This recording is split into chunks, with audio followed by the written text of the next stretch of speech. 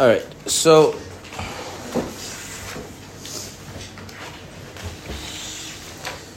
we discussed the difference between spiritual creations which are holy, such as angels, versus spiritual creations which are known as Klipot and Sitracha. The term Sitracha means other side, meaning not holy, because there is a strict binary in reality. All things in the world fit into two categories. They are either potatoes or they are not potatoes. Think about it. It's correct, right? They're potatoes and they're not potatoes? Those are the only two categories of existence, right? Oh, yeah. Right. Okay. So, Kabbalistically, and consequently also in Chassidus, existence divided into that which is holy or batel to God. I'm going to leave that word untranslated for right now, and then everything else. So everything else is the other side. That's Sitracha. The word klipa is the Hebrew word for shell. A shell conceals what is within it. So the idea is that klipa denies the kind of deeper reality of things, the deeper reality of God. So those, although those are not synonyms in a literal sense, they are both names for the same entity. Okay. Now, something we spoke about in last class, which was implicit, but I did not make explicit, which is important going forward. The klipa is alive, in the sense,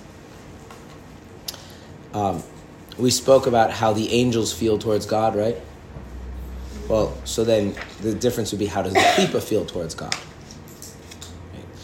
Right? So,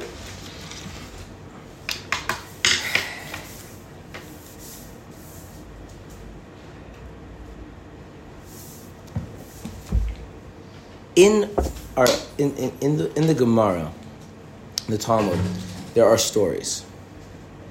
Now, some of these stories are meant to be taken literally, and these are stories that are used to establish halacha, legal precedents, because you can't establish legal precedents from make-believe stuff. Some of the stories, though, are not meant to be taken literally. Okay. So why are they there?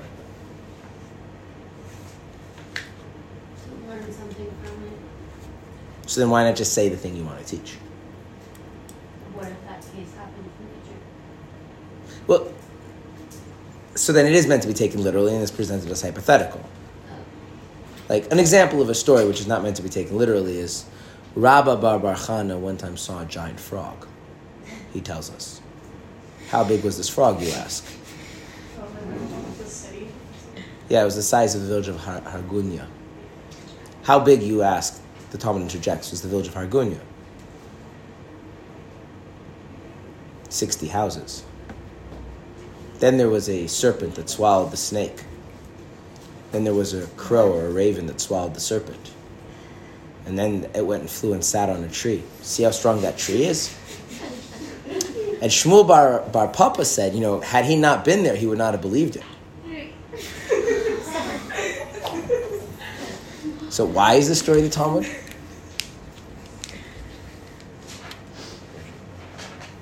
Now I don't know. Very good.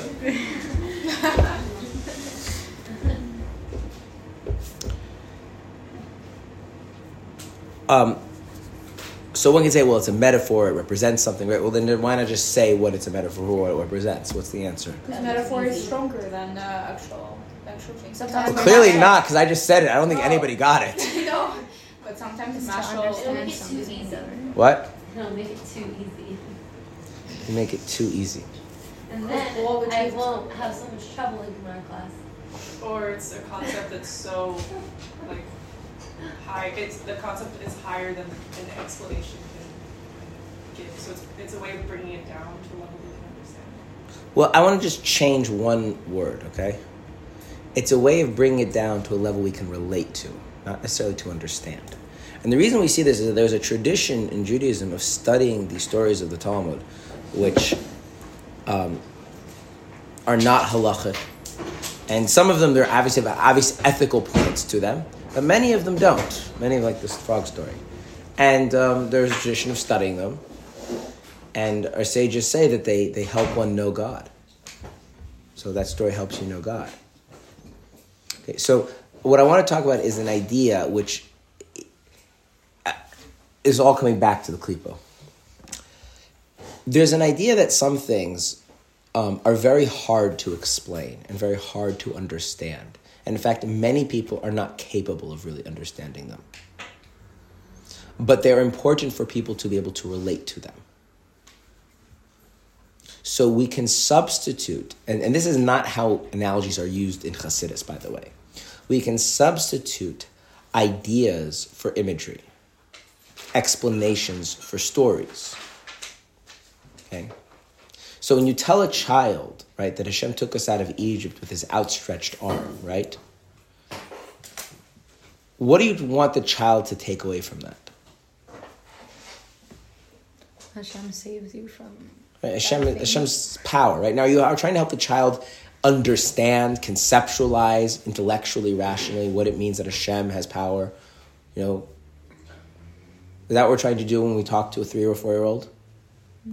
No, right? We're trying to evoke within them a sense of Hashem being powerful, right? It's relatable. It doesn't necessarily mean they understand it, right? So now, if imagery or symbolism or story is used, especially within a context where that imagery evokes things in you, right?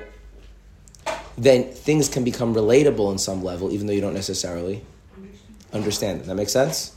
Now, it might be that, for instance, if I say snake, in that thing, right? There was a tree, there was a snake, there was a frog, there were houses. I think of all of the things you could probably figure out, there's something about evil in there, right? How'd you know that? Because there's a snake, right? Snake, evil, right? So that one, right? You have enough familiarity with that, right? But maybe some of the other imagery you're not familiar enough with, right? So it doesn't have any, right? Now, here's the thing. Maybe if you were heavily acculturated into the world of the sages, right? Even if you didn't really understand very much, maybe those things would maybe all those things, right? For instance, does anyone know when you hear like about a tree, like tree? Yeah, a tree. There you go, tree of life, right? Oh, that's interesting, right? So I don't even know the whole story, but like already, like there's something, and then there's some evil, and then you come back to the tree of life, and that's apparently not so obvious because Shmuel Bar Papa said, had he not been there, You would have never believed it. Right? So there's some kind of radical interaction here between evil and coming back to good and life, right? Okay. Like I don't really understand that, right? And I might not even consciously think about it, but it touches me in a certain way, right? You see what I'm saying? Mm-hmm. This is, by the way, not again how analogies are used in Chassidus, because Chabad Chassidus is meant to be an intellectual endeavor. Okay. This was all introduction for me to say something which I mean you to not. I'm going to speak in a way which is symbolic. And when I say symbolic, I don't mean make-believe. I mean things that will help this be relatable, but not necessarily you will understand them, okay?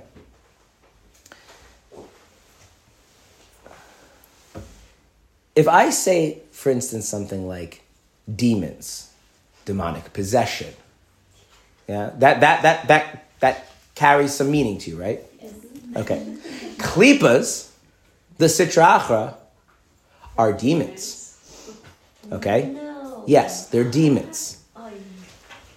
I don't mean this as a technical metaphor, okay? That's what I'm saying. This is symbolic in nature, but they are demons. Now, see, when I say demons, you don't think an abstraction, right? You don't think you don't think a psychological state. You feel like that's like some kind of a living being that wants something, right? Okay. So klipas are like that. I don't mean to, like, it's not a precise, okay. In fact, many of the Kabbalistic works, and many times the sages are talking about them, they refer to them as demons. Now, what would you say if, like, demons were able to take control of some part of this world? That would be like... Scary. Yeah, okay. So what does it mean that the klipas enliven things? That's scary. Yeah, okay, good. Okay.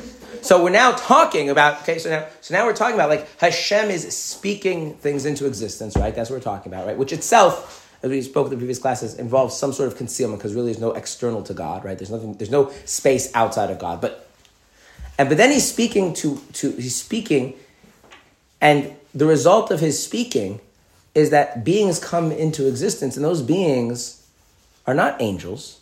They're not devoted to God. What are they? They're demonic.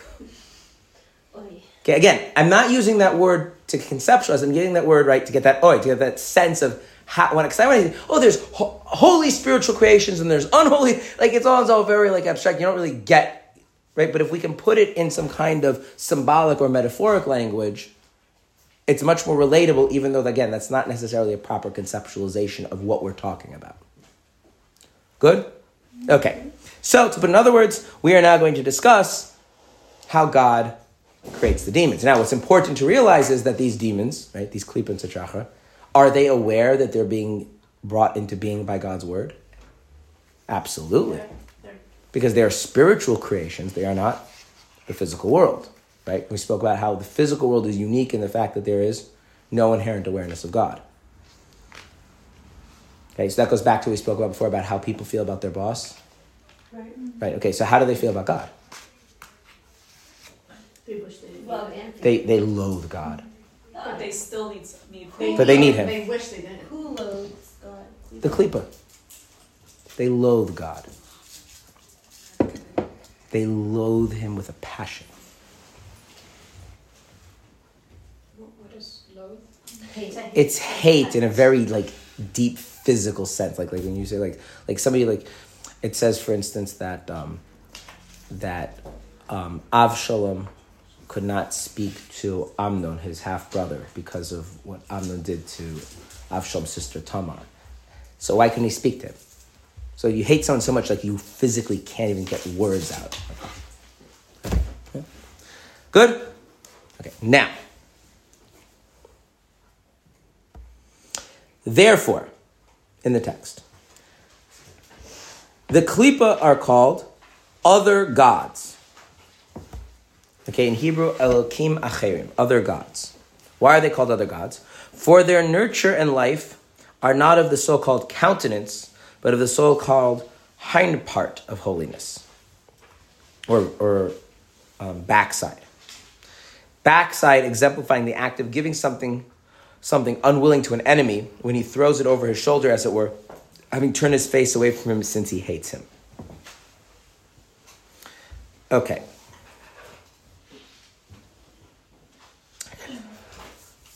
I'm going to read one more paragraph and then we'll start analyzing text. So, we'll talk about on high with God. The term countenance or face exemplifies the inner quality of the supernal will and true desire, which God delights to dispense life from the realm of holiness to everyone who is near to him. Okay. So in Hebrew, we have this word panim. Panim means a face. It's also related to the word for inside. It's also like the nasty word, the fancy word that uses countenance. And then the opposite is acharaim, or the backside. Okay. In order to understand this idea, okay,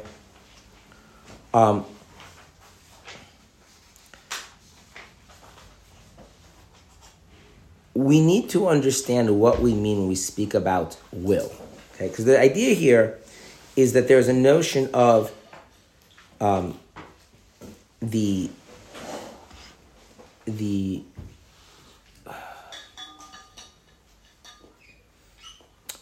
there's a notion that there's the face of the will, the countenance of the will, the panim of the will, and then there's the acharaim, the back part of the will. Okay? Now, in order to explain this, I actually want to first start with a different topic, which sometimes gets confused, and I think it's going to be helpful to differentiate to this other topic, and then we'll go back to what the text says, okay?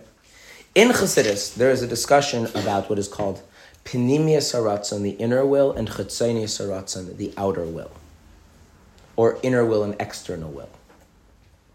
Okay, and this sometimes gets confused with what's being talked about here. They're not the same thing. So let's explain. Do you enjoy making money? Yeah. Yeah. Do I enjoy making money? Making money. No. But the effect But I like the money. No, the process of making money. No. No, unless Really? keeps me busy. Unless it keeps me busy. Like let's say Give me an example of what you mean. I'm surprised by this. I rather for example, if I have a day, I rather spend it with my family. I didn't ask you in reference to other things. I didn't ask you to prioritize. And there are many things that I like to do and I enjoy, but there are things I like more. And if I had the choice, I'd maybe pick the other one. That's what I'm asking. Do you enjoy The process making is money? very rewarding. You enjoy making money. Do you enjoy it? That's a reasonable. Yeah. Yes. Okay. Yeah. Does anyone here not enjoy making money? No. I don't think so. If you didn't have to if you could just get money, you'd rather just get No, money. but it's not a question of comparison. It's just I'm just asking if it's But enjoyable but to make then money. ask yourself, do you like, Why is it so hard? do you like working and making nothing? Probably not. Okay, so here Like, no, like, obviously, see, like, here's the thing. Here's the thing. I'm not sure you all understood my question. I don't. It's true. What did I ask? Yes, I like making money. I asked if you enjoy making money. Yes. yeah. I didn't ask if you enjoy having to go to work. You're right, you're right. That's not the same thing. Money. Okay. Okay. Now, if we want to be overly complicated, we can say like this. There is a difference between things that we do so that we can have money and we wish we didn't have to do them, and things where we feel like we're making money. To be clear, money, what is money? Money is the stuff that people give us because we're producing things For them. of value, right? Okay. So if you I don't know, you have a restaurant and you're making food and people are coming in, the customers are coming in, right? The fact that you make food that people want to buy and now you have revenue at the end of the day, which overrides the amount of your expenses, that is in itself an enjoyable thing. I mean, they can be tired and exhausted, but that is an enjoyable thing, right? Now, the more your work or your job is more disconnected from that, that's a different thing. So if you go into an office and shuffle papers around for 8 hours a day, right, for no reason of why these reports need to be written and nobody's going to read them, and then magically money comes into your account every 2 weeks, that can be very, life draining and just kill your soul. But that's not what I asked you, right? There's a process called making money, right? You are doing things, producing, in kind of some kind of an you're doing things, engaging economically and getting money, and take kids. Kids love having lemonade stands or whatever, right? Again, that's an enjoyable activity, right? Okay. But you would not say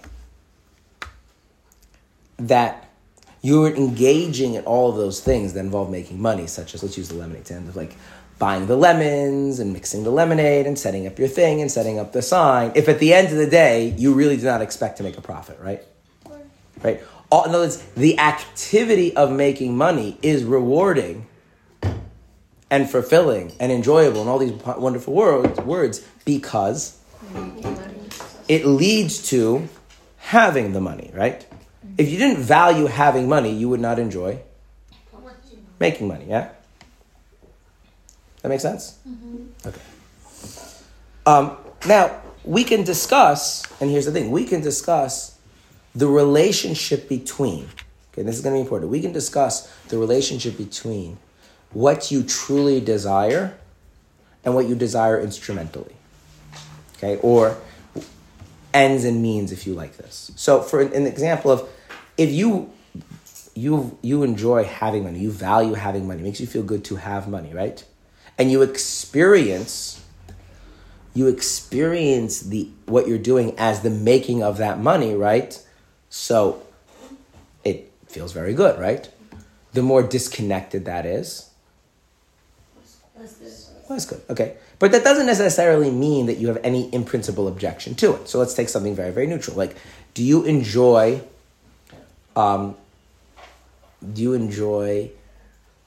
having to take food out of the refrigerator? I don't think most people enjoy having to take food out of the refrigerator, right? Mm-hmm. But they clearly do it. No one's forcing them to do it. So we have to say in some level that they want to take the food out of the refrigerator, right? Why are they taking food out of the refrigerator? To eat the food, right? So that's almost there's a kind of neutrality, Now, I mean, maybe there's some nice thing that you get to decide whether you take the food out of the refrigerator, right? There's some kind of personal autonomy in that, right? It's when you have your own house, you don't have to ask your parents anymore or whatever. It's that might feel. You see that we can discuss the relationship between these things. Okay? So, Panemius Haratzon, the inner will, really is what you ultimately desire. And the Chitzonius Haratzon, the outer will, is what you desire because of the inner will, or for the sake of the inner will. Okay? And there's an interesting relationship between those two things. Okay?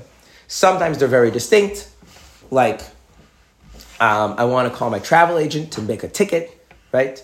To get to get on a plane so I can be by my friend's wedding, right?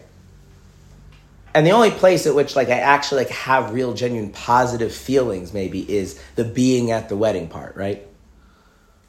But it doesn't mean I have like anything against calling the travel agent. It's like whatever. I mean, we all have this thing where we wish we didn't have to do anything at all, but I'm not talking about that.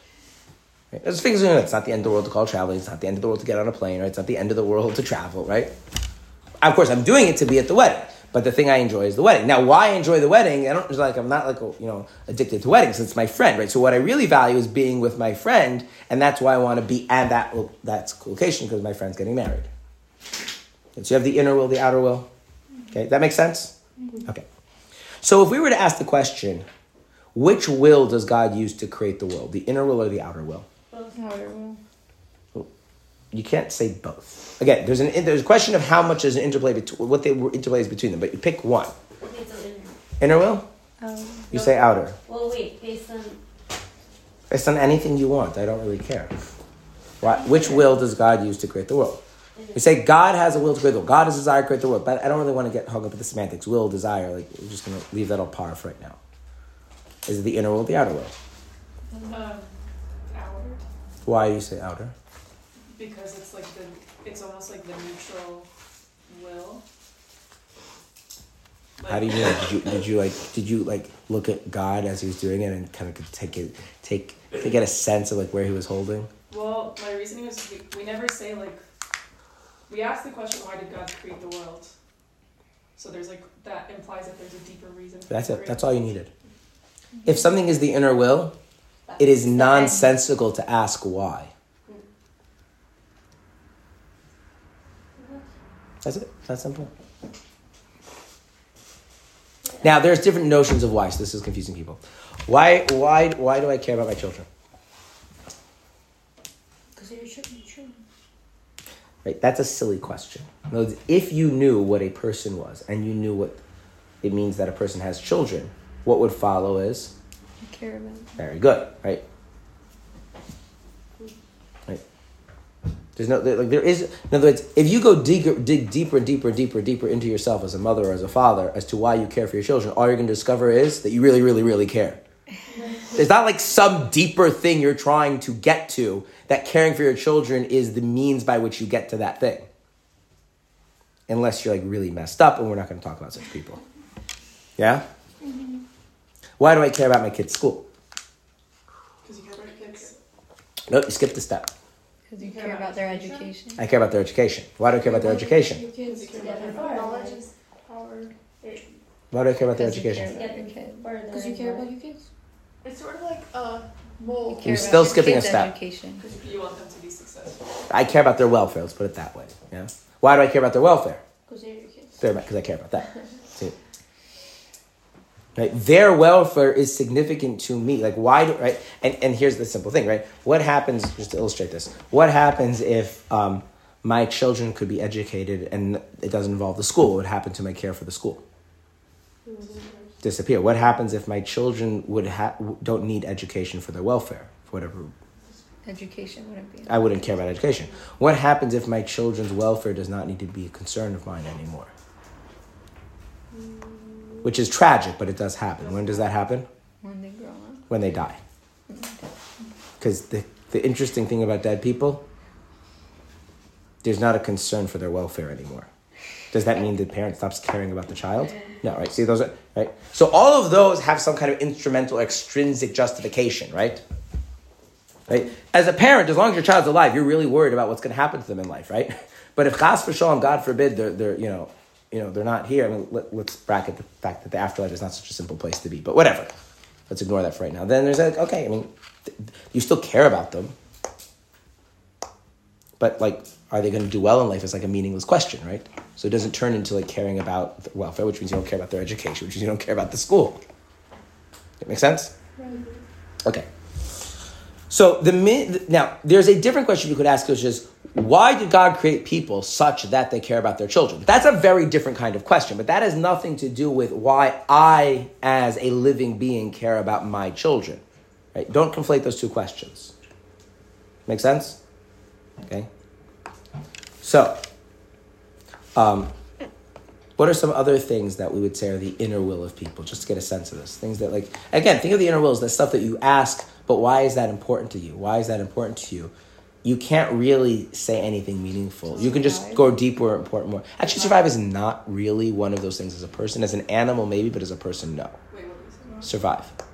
Was it desire to live? Yeah. Live, yes. Survive, no. Because what happens if you feel like your survival lacks life? You don't want to live. You're That's not right. living. Right. We see survival as human beings as vehicles for something more significant. That's why we talk about the purpose of life, right? So meaning. Right. So meaning, maybe, yeah. Meaning. The desire to be with people. Yeah, that's good, right? We're social, right? We have, right? Togetherness, bonding. Why is bonding important? Well, because without bonding, I'm miserable. So it's really important to you, but why is it important to you? Oh, because without it, I'm miserable. Yeah, but why are you miserable? Because it's really important to you, right? You're not explaining why it's important. You're just acknowledging how bad it is when you don't have it. That's not an explanation of why you want it, right? Desire to do God's will. Well, maybe. That's actually not so simple. Why? Because it's not so simple. I feel like if you ask anybody all the questions, eventually they're gonna be like, it's just cause. No, but here's the thing. There's a lot of things that you have to realize that they're not language games, but we have no other way of getting to them without language. Okay? So I'll give you an example. A lot of times people say something, people just want stuff because it feels good. And if you actually sit and reflect upon the experience of life and really deeply be honest with yourself, you'll actually realize that that's not true. In fact, you realize that's actually very, very shallow and it doesn't... Many things make us feel good. But it actually turns out that the kind of... If you pay attention to yourself deeply, you start to realize is they make you feel good because they're important. It feels good when I have friends. And it feels miserable when I don't have any. Because friendship and connection is very important to me. But then I ask, well, why is that important to me?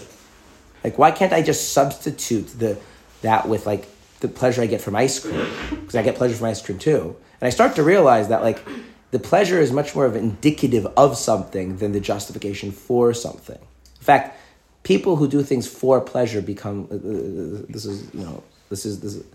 that's very lowly, it's very base, it's very animalistic, and feels very empty as human beings.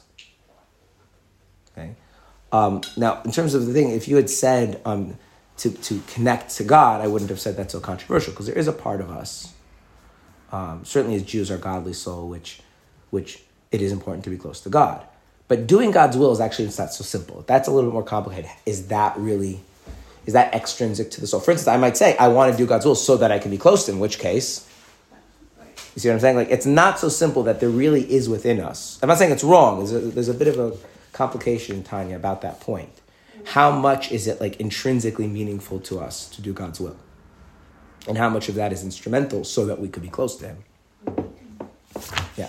Isn't most things just about survival, even the whole social aspect of having friends? If we don't have friends, social exclusion means that we're lonely, and social exclusion usually leads to death and abandonment. Mm-hmm. Mm-hmm. So isn't it all thing about a strive to survive? If you're a Darwinist.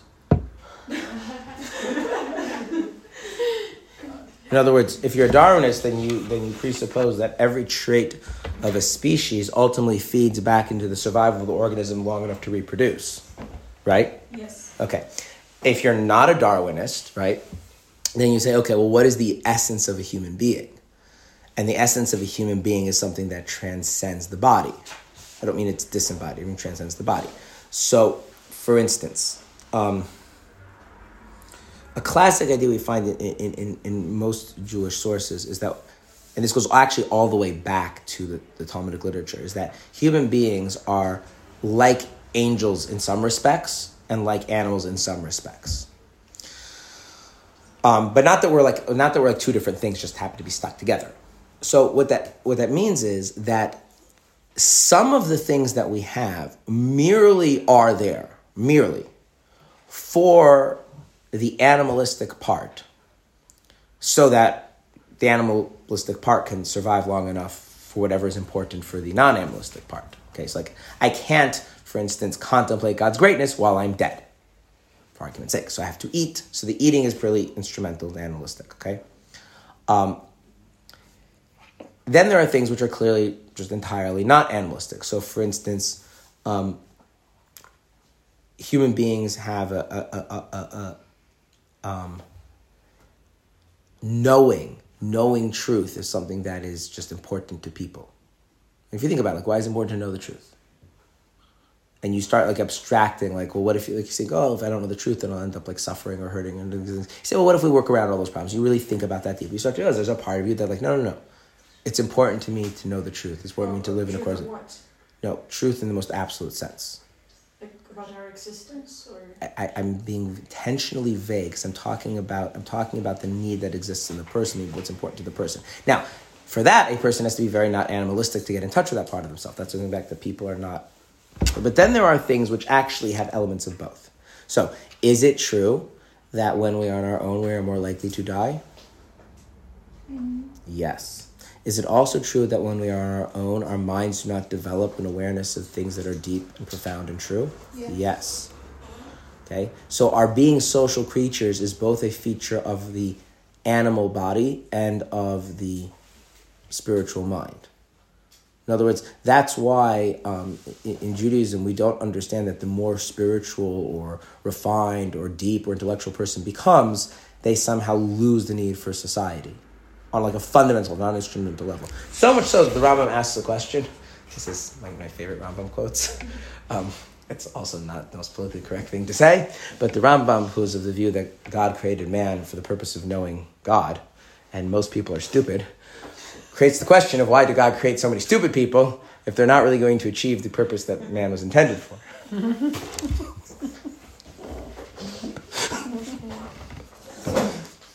So he gives two answers. He says, well, one, you can't have a functional society unless there are people that go out and do stuff like farming and make sandals and like, and so like, and if the people who are supposed to know God are, doing all that stuff, they're not going to have the time to like, develop their minds and know the truth, right? So that's saying that God intentionally created dumb? Yeah. He didn't distribute the intellectual capacities equally for a reason. He's, after all, wise and benevolent and knows what he's doing. But then the other thing he says also is that the wise people would just be lonely. Because, again, this goes back to that some characteristics of people are truly just animalistic. Okay?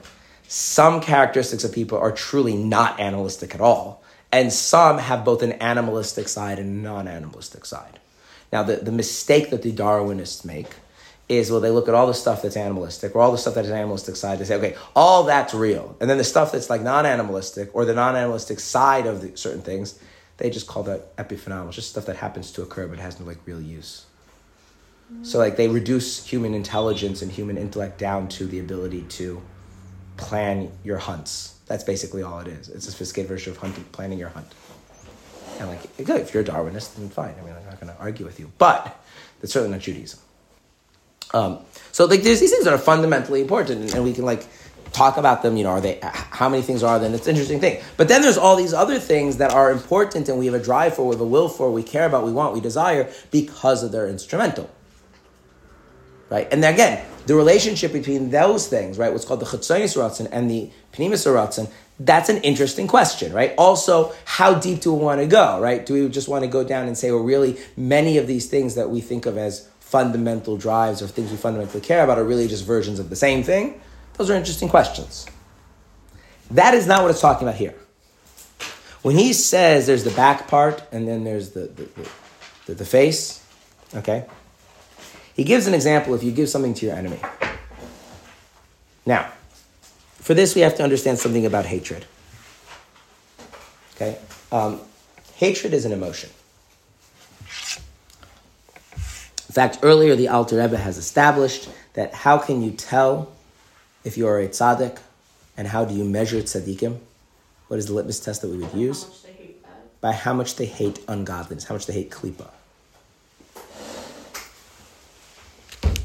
Okay? So, let's now, what does that mean? How much do you hate Klipot? Anybody, how much do you hate Klipot? A lot. Not at all, actually. Not really. Why? You don't. Let me explain to you what I use it mean. all the time. No. Let's move past just behavior for a moment. Okay. Let me give you an example of hatred, okay? You are walking down the street, okay? Minding your own business. Yeah. No one is doing anything to stop you going from where you want to go, okay? And as you're walking down the street, at the corner of your eye, you see a bunch of people gathered, okay? And they are chanting very, very nasty, vicious, anti-Semitic slogans with great glee. How do you feel? Scared. What? Scared. Well, Scared, well, angry. or Okay, you're feeling something, right? Yeah. Okay, right. You're having a reaction to them. Okay, now, let us imagine now that there's sufficient distance so that there's not concern that they're going to hurt you or whatever else. Okay, so let's You're remove. still feeling things. You're feeling things, right? Right. Do you wish these people? And I'm not going to let you give sophisticated answers. You have to say either yes or no. The people, their ideas, their behavior is like a package deal, right? Because we're talking just raw emotion. Do you rather they existed or not existed? not existing. Okay, right? And there's like an urge in you to like, on like a fundamental level, like to kind of wish them out of existence, which obviously you can't do very much about. And you realize that in real life, if you acted on that, you probably get yourself into jail and you're not going to do that, right? But yeah, okay, right? Okay, and then there's a secondary feeling of repulsion that you feel like if you could get to where you need to go some other way, you'd probably prefer to do so, right? Mm-hmm. So you want them out of existence and you as far away from them as possible, which are not the same feelings, but I'm focusing on that's hatred. Okay, yeah, that's hatred I feel. Yeah. Now, you could feel that more very intensely, right? Like really, really intensely. Okay. If you felt that way towards somebody, but you needed to interact with them, how would that interaction look? Like you really felt that way. Pretty bad. No, I want to describe it. How would that look? Like Disrespect, disregard. Look no, away. I'm not talking about the behaviors. I'm not talking about the behaviors. Because like whatever needs to get done gets done. But you really feel that way about them. It's intolerable in this. It's intolerable, right? It's intolerable. Like you're gonna go and like, but you have to interact. So what do? Right? Look away. So in as much as you could accomplish what you need to accomplish without looking at them in the eye or not looking in the eye, to actually look away from them completely, right? To mentally disassociate from what you're doing, you'll try to do that, right? Because you loathe them. You despise them. You wish they did not exist, right? Is that the same thing as just things you care about but instrumentally? That's not the same thing, right? So there's all this stuff that I like more, I like less. Then there's stuff that's like truly deeply meaningful to me. And then there are these things that I have I have the opposite feeling towards, right? Right? That's called the acharayim of the ratzon, or the backside of the will. The backside of the will means I hate it. I despise it. I can't stand it. I wish it didn't exist. I'm repulsed by it. I would rather be anywhere than where it is. Okay, now, go back to my analogy. You're walking down the street, and there's a construction project, and now you can't get to where you wanted to go. Are you annoyed? Mm-hmm. Yeah. Yeah, you're annoyed. Why are you annoyed? Because there's something in the way. That's right. So that's how you feel about Klipot. To the degree that you dislike Klipot, it gets in the way of the stuff that you want, but you don't have any issue with it per se. So like when Klipot gets you from getting as spiritually connected to God as you ever desire to be, like then it's annoying, right? It's like we're all pro-construction until it blocks our traffic on the way home, right? Well, I mean, you want roads. Like you don't have, so I don't have a problem. We don't have a problem with the fact that things are Klipot. We just have a problem with the fact that it blocks us. A tzaddik actually hates Klipot. A tzaddik's walking down the street, minding his own business, and he sees out a quarter of an eye some Klipot. And the tzaddik is filled with a venomous rage to wish it out of existence if he could. It's not doing anything to him. Doesn't matter.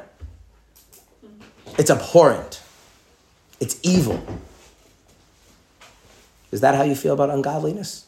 I don't think any of us feel that way about ungodliness, right? Right? It's like if our Yetzer Hara would be a little bit more religious, we'd be okay with that, right? It's like, fine, just don't get, I want some religion, I want some closeness to Hashem, I want to feel good about my being Jewish, and if you could just cooperate with that, it's fine, right? Okay. Now, do you know why a tzaddik hates Klipot? Why? Because a tzaddik is vicariously experiencing things from God's perspective. That's what makes him a tzaddik, as established earlier. That the love that a tzaddik feels toward God is a love that can only happen through intimate contact with Hashem. So therefore, his hatred is a genuine hatred. It's not contrived. This is all stemming from the fact that God hates Klipot. So if God hates Klipot, again, think about what it's like for you when you would feel hatred, right? But now here's the thing. Does God have a reason for Klipot to exist? No. Yes. Why? That's a good question. But if he didn't have a reason for it to exist, you know what would happen? It wouldn't. He wouldn't create it. So what do you do if you create something you despise? Do you engage with your creation or you don't engage with the creation? Well, if you If you don't engage, it doesn't exist. As little But if as you, possible. but you can't engage because you despise it. So you send someone else to engage with it. what? It's intolerable. But no. No, it's the boss. You just do it It's as the much as you. That's not right. So that's like God is sort of turns his back and, just. Then it wouldn't exist. So, but he turns his back. That's how. So remember, there's the God's will, Yeah. and then there's God's speech. Does God's word carry some divine energy to the Klipot to create them and enliven them? Yeah. And do they realize that God is talking to them and giving them existence? Yeah. They do, because they're Klipot, right? They're spiritual beings, right? The demons know God is speaking them into existence. And they also know that as much as they hate God, God hates them infinitely more. Because he's God, and he can do that. There is tremendous enmity between God and the Klipot. But that itself is what creates it too, right? Well, God is speaking out his hatred for a reason. You could, if you feel hatred, you could keep it to yourself, right? You don't have to go and tell the person that you hate them. No, it's just strange that the way that he creates them is the way that they interact with each other. That's right. Okay, so that's called Acharayim, okay? But they still carry a greater sense of God. Oh, they sure agree together. They're like, who's God? God is the being that absolutely hates me and wish he didn't have to create me, but for some reason he does. And as long as I am here, I'm going to use everything I can to my advantage. And I'm going to try and undermine him every way I can and carve out my little kingdom wherever I can do so, because I can't hate him as much as he hates me because I'm finite, but I hate him pretty much. And I would feel good if you just go away. But not too far away. In fact, this is anticipating familiar things. If I could somehow get more of God's divine power and energy without having to cooperate with God, that would be really good. Who has reservoirs of divine energy that's receptive to me? Oh, Jews. Yeah, okay. So that's going to come later. But yeah, that's where that's going. Yeah. What? Yeah. Anyway, your Yetzer Hara, by the way, is that. Your Yetzer Hara is a little klipa that you have, there's a term. I see here in just 1 second. There's a term. What's the word I'm looking for? An internalized voice.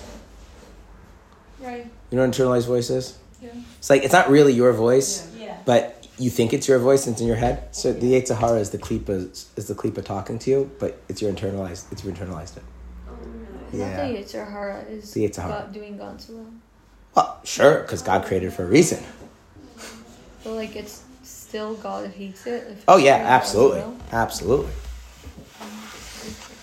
Yeah, we didn't talk about why God created it, but just because something is doing something that you find value doesn't mean you like it. Okay, I will give you 1 second. I want to actually illustrate this with a little bit of a story, and then you can ask the question. Okay, there was a television show that I used to watch when I was playing hooky when I was much younger, called Hogan's Heroes. Hogan's Heroes was a sitcom from, I believe, the 1960s. The basic premise was that there was a bunch of POWs, prisoners of war from the Allied countries. So you had some Americans, a British, a French guy, whatever, and they were all in this prison camp called Stalag 13 or whatever called. And but the thing is, they were there intentionally. They were actually running an underground spy network behind the Nazis' back. So they weren't trying to escape. And so the commander was really proud because he had a perfect record of no escapes. And he was a complete fool. Now, so the colonel who's running the whole camp, this Nazi, his name is Colonel Klink. Colonel Klink was played by an actor who I don't remember his name, who was Jewish. He was a Nazi playing. He was a Jew playing a Nazi, and this is the 1960s, right? And so his story goes is that he took the job on condition that in every single episode, Klink is made to look like a fool. And if in any episode he ever comes out, like his scheme or whatever works, and he comes out, winning or whatever, then he's quitting right then. So he's willing to play a Nazi, as long as what? He looks stupid. He make the Nazi look stupid. Oh, interesting. But you can't make the Nazi, and boy, it's really stupid. But like so stupid he doesn't realize how stupid he is. Like he's convincing himself he's like the greatest person of all time.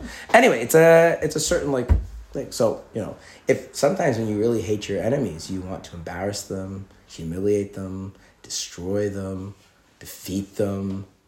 You can't do those things if they don't exist. So God, if he wants to have any of that stuff going on, what is he going to have to do? Make them exist. Yeah. Okay. So just one way of thinking about it. But that doesn't mean he likes them. Yeah. Before they ate of the fruit of knowledge, how did Klipos exist in the world, and what's different from then versus now? It's complicated. There's a lot of different things. I'll start with number one. So if you imagine all of reality being like a giant barrel of wine. Now wine, for those of you who don't know, has sediments to it that settle to the bottom. If you buy cheap wine and drink it very quickly, you won't notice this. But if you buy good wine and you leave the bottle sit there for a while and then you open it up afterwards, you'll see at the bottom there's all this like black stuff. Which you, by the way, can use to make like wine from afterwards. Discussed in halacha how much sediments you need because if you're poor and you want to make some more wine with the sediments and you mix it, like how much of it is actually it's like this kind of like diluted wine stuff. You can still make hagaf and make kiddush on it. Anyway, so when God created the world, it was all settled. So you had this pure wine at the top, and you have all the sediments caked down at the bottom, right? Okay. And so if you're familiar with the idea that there's these spiritual worlds, so there's the first created world is Bria, the next one is Yetzirah, the next one is Asiya, then there's the physical world, and then there was a kind of a spiritual level below the physical world, and that was the realm of the Klipot. I'm oversimplifying, but let's just think of it that way. And then when they ate from the tree of knowledge, it's like someone took the barrel and gave it a nice good stir. And so what happened to all the sediment? Mixed. It floats up. But the thing is, it's still more concentrated closer to the bottom, and as you go higher up. So in Bria, there's like very little Klipa there. And in Yetzirah, it's like about half Klipa. And in Asiya, it's mostly Klipa, and this physical world is just like full of Klipa. But before that, this physical world was like not. It was. What's the word? It had a predisposition to Klipa because it's a place that's inherently devoid of godliness. But Klipa, like I said, is like this living demonic creation thing of God, right? And so like it didn't actually exist in the physical world yet. And so it needed to find a messenger to convey its message to human beings. And what was the messenger? That's right, the snake. So, was it like destined for them to? That's beyond the topic of this class. You asked me questions and answers. But, so, anyway, Klipot.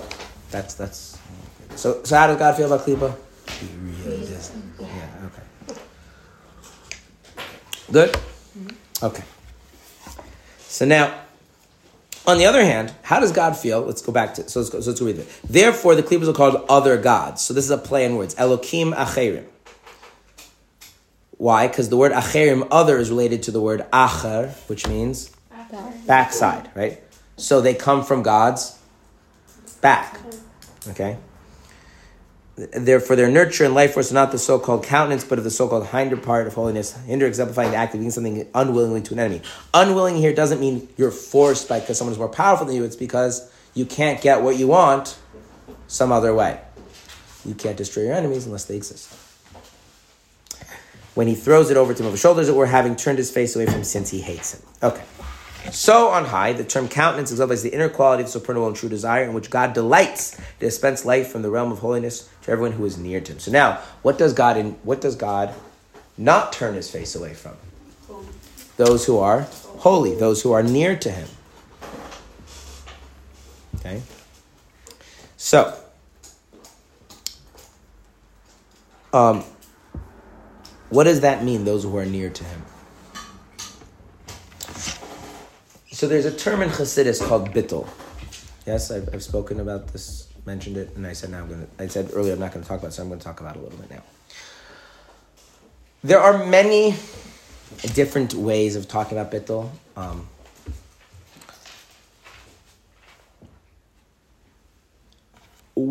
What I'm going to do, because I want to kind of put this in more of a relatable terms, I'm going to use a totally different idea that's found in Chassidus, and then use that to explain bittul, because I think they'll be much more relatable to what's happening here than me to give like an abstract technical definition. Okay?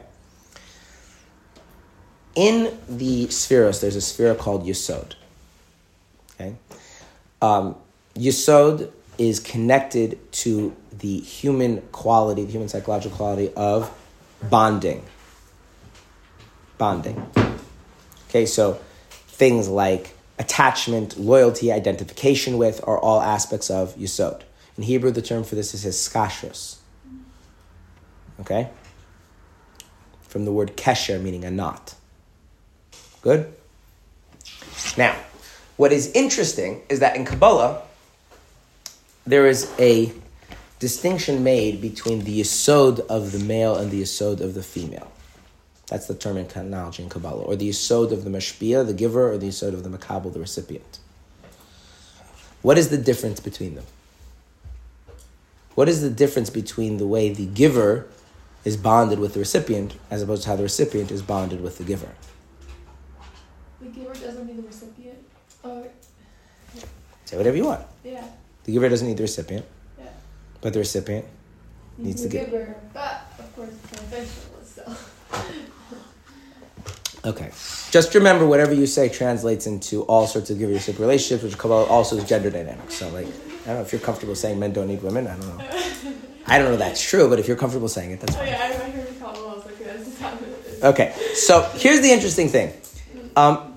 There isn't really a substantive difference between the Yesod, between the male and female, or giver, recipient, Mashpia, Makabel, when you're talking about Klipot. And I'm going to use Klipot, and I'm going to put this all within human dynamics. So forget God for a moment. And don't really forget God, because you're not allowed to forget God, but for the purpose of this discussion. Okay.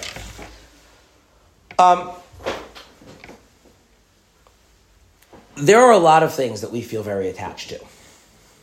A lot of people we feel very attached to. Why do we feel very attached to them? Hold importance to us. Why? So let's cut out right now your parents and your siblings and your children. They don't count. They're blood relations. They're not relevant for this discussion. Other people, other things. Things that you have no inherent bond with. Such as your spouse. Such as your close friends. Such as institutions. Whatever. I don't care. Like anything that's not, again, not blood relations. To attribute an importance to it. That's right. You've made a choice, right? You have as a being with your own agency, on some level, value this person, and so much so that you feel deep attachment to this person, this institution, right? That you identify with them, you feel connected to them, you would feel if something's missing if they went away from you, right? Okay. Why? Why do you value them so much? Why is it so important to you? Poetry is a representative of us, meaning it's representative of the person who chooses it. It's representative of you. Yeah. Okay. So it's kind of a symbolic extension of your own ego. That's what you're saying, right? No, but it doesn't have Like here's the thing, like I'm an Orthodox Jew. So let's drop the Orthodox for a moment. I'm a Jew. So if Jews win the Nobel Prize, like I feel pretty good. Like I didn't win the Nobel Prize, right? So why am I feeling so good? There is an intrinsic importance in those things, but Because why? They're not intrinsically important. You choose value. Why? because Because you get something out of it. What's wrong with saying you get something out of it? Why is that so hard? Because it's not only about that. Well, it's usually about that. Let's be very honest. I get anything if someone else wins a prize. But that's just Sure I do. I know. It's Sure I do. I mean, first off, it's like the thing, right? The guy's reading the Nazi newspaper saying, why are you reading the Nazi newspapers? Because you read the Jewish newspapers, we're doing miserable. When you read the Nazi newspapers, it's like, the Jews were rich and were powerful. It feels pretty good, right? Like, I don't know, like we all like ego boosts. Okay? I mean, some people, they make you feel important. Some people, they entertain you. Some people, you get financial things from them. I mean, let's be very honest. The reason why, a lot of women were very attached to their husbands is for purely socioeconomic reasons throughout history. It's not a bad thing, it's just true. A lot of men were attached to their wives because they were able to have procreation and have more children and all that kind of. I mean, it's just that's true. That people get stuff out of things, and that's why. And when we start to identify our needs with the things and people that provide our needs very strongly, we start to feel strong identifications with them. That's the way it works. Like, why is that so hard to admit? Doesn't paint you in a positive light? Okay, doesn't paint you in a positive light. It's still true. Yeah? Here's an interesting question. If God forbid God forbid your husband became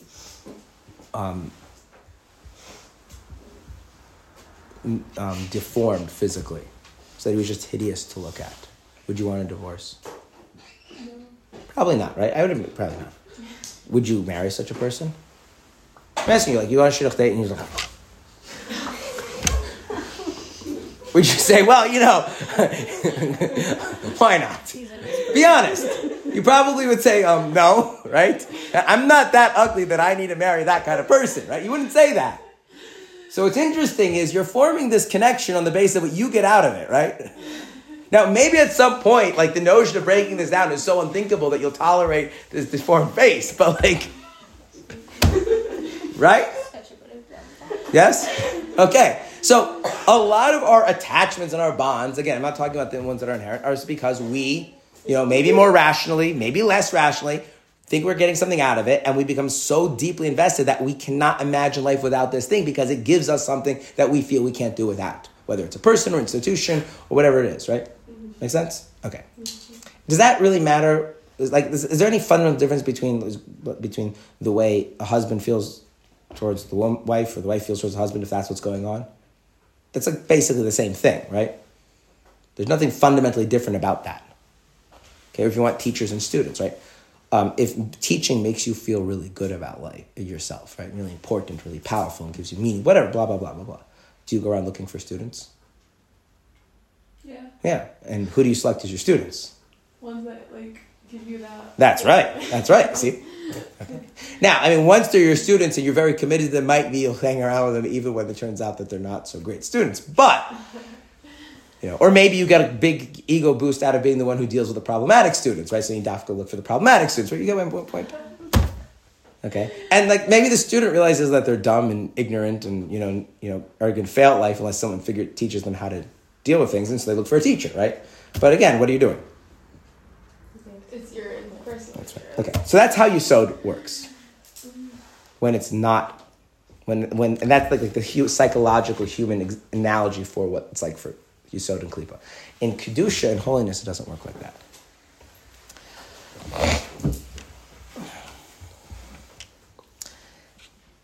And the basic thing is like this.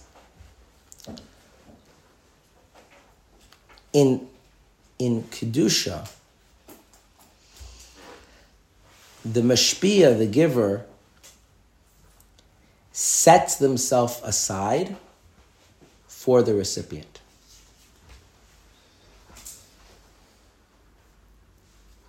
In other words, what the recipient needs is what's important, not what I need.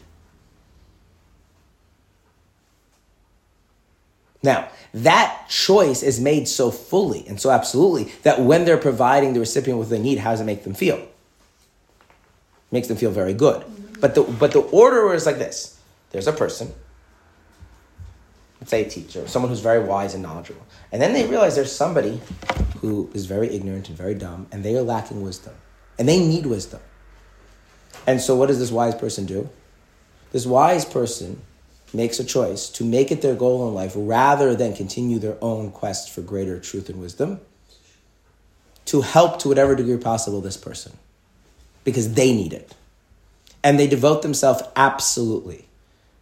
Now that they devote themselves absolutely, their sense of joy and fulfillment is all wrapped around that success of that person, right? How much they're successful in, and it's not in helping them. And again, it's not about that I did it, right? It's that this person was helped. This person has what they need. Now, as what they're helping them with is a deeper and deeper thing, more personal thing, it becomes something that you can't really get from someone else, right? That's why I use wisdom rather than information, because information you get from anybody. But wisdom is very personal. Okay, now let's reverse this. What happens when you realize that someone's life is just more real than yours? It's more fundamental than yours. It's more true than yours. And you recognize that it's kind of silly and shallow for you to keep going on your life without that. So then what happens? What do you feel a need for? Closeness with this person. Closeness with this person. Okay. So what happens when the sage recognizes that this person is in deep need of wisdom? And what happens when the person who is also recognizing their deep need of wisdom, they become very devoted to each other. But it's a different kind of devotion, right? It's now not the same thing. It's not, I'm very, very attached to you because I'm getting something that I need from you. Even that person who's in need of wisdom, and this is the thing, wisdom is not the thing that you take away. It's not like information. It's not like money. It's about being part of that person's life, that person's, this word takes on slightly different meaning nowadays, but that person's truth, that person's sense of truth. Okay? So that would be like the dynamic between a Rebbe and a Chassid. The dynamic between a halachic master and his disciple. Okay? And therefore what that means is there's never a sense of anybody using anybody else. There's never a sense of getting things from anybody else. What happens is that they become more and more, right? Is that they become more invested in each other. And again, it's different. One's devotion takes the form of being very receptive, and the other one devotion takes the form of being very, what? Not receptive. Not what's the opposite of receptive? Very giving. Very, very forthcoming. Right? And those are two kind of inverted senses of vulnerability, right? You're so much connected as the wise person, you don't hold back your wisdom. You just figure out how to give in the depths and the most intimate insights that you have in life to this other person. And the other person tries to make themselves as open and as receptive to that as possible, and without corrupting it, without damaging it, without twisting it, without distorting it, and to be genuine to it, right? And what happens with these kinds of things is that they end up fusing into a oneness. Rather than when you really share strong bonds and identification with others because you get something from them, there's always this sense that there's them and there's you. And the only reason they're in your life is because what you get from them. See how that's very different? How does the Klipot, how do the holy creations feel about Hashem? Feel about godliness? Just using it for No, not Klipot, the holy creations. So it's form of unity. They feel like without God, nothing is worth anything, right? And all they want is more and more God. How does God feel about speaking to them? How does he feel about that? He wants to. He delights in it. Okay, so, God is having this very deep, wonderful, intimate conversation with the side of holiness. And God is absolutely loathes and can't stand when he has to talk to the Klipot. And each creation feels likewise. And by the way, I want you to think about this. I don't want you to think about it like cause and effect. I want you to think about a conversation. If you are nasty to someone in a conversation, what does that mean about the conversation? If you're nasty. You're talking to them nasty. You're being just rude and nasty, disrespectful person in the conversation. What does that mean? About the conversation. What does it mean about the conversation? It's not going anywhere. It's a very negative conversation, right? Now here's the thing. Does it really matter who started it? No, right? There's this kind of, this feedback, right? If you roll your eyes, then I make a snide comment, so then you make an insult, right? And then just like it does, and it really still is. Well, whose fault is it, right? So you rolled your eyes first. But you say, yeah, but the only reason I rolled your eyes is because you brought up a topic that I know that you know that I don't like talking about. So you were just disrespectful to bring up the topic. And I was like, well, the reason you don't like talking about it. So we can just keep going on. We can it doesn't begin anywhere. So Klipot was like, well, you hate me, and God's because you don't respect me. And it was like, because you want to destroy me. It was like, because you deny my oneness. And it doesn't like looking for where this begins is beside the point. And then the same thing when a conversation is going well, right? Do we think who takes credit for the good conversation? That's a silly thing, right? It's a dynamic between the two, right? So this is the difference between the panim, the face, the countenance of God, and the charayim, the back. He's talking to both. He's having a conversation with both, but very, very different conversations. And both parties are, shall we say, willing participants in that dynamic. God speaks with great enjoyment to the side of holiness, and the side of holiness delights greatly in having this conversation with God, right? And coming together and achieving as much closeness as possible, right? God wants to give them as much as they can handle, and they want to be as close to God as they can, and those are mutually reinforcing. And then the Klipot's the opposite. God despises them, and they despise him, and each one blames the other, and, just the bare minimum for what God needs from them is coming from God to them, and the bare minimum of what they need from God, without it costing them too much on their end, is what they're willing to hear from God. And so, so God's relationship is not with all of creations equally, right? Make sense? Okay. All right, we will stop here, and tomorrow we'll continue with the Bata Sitrach, which we already spoke a little bit about that idea, and then we'll keep going.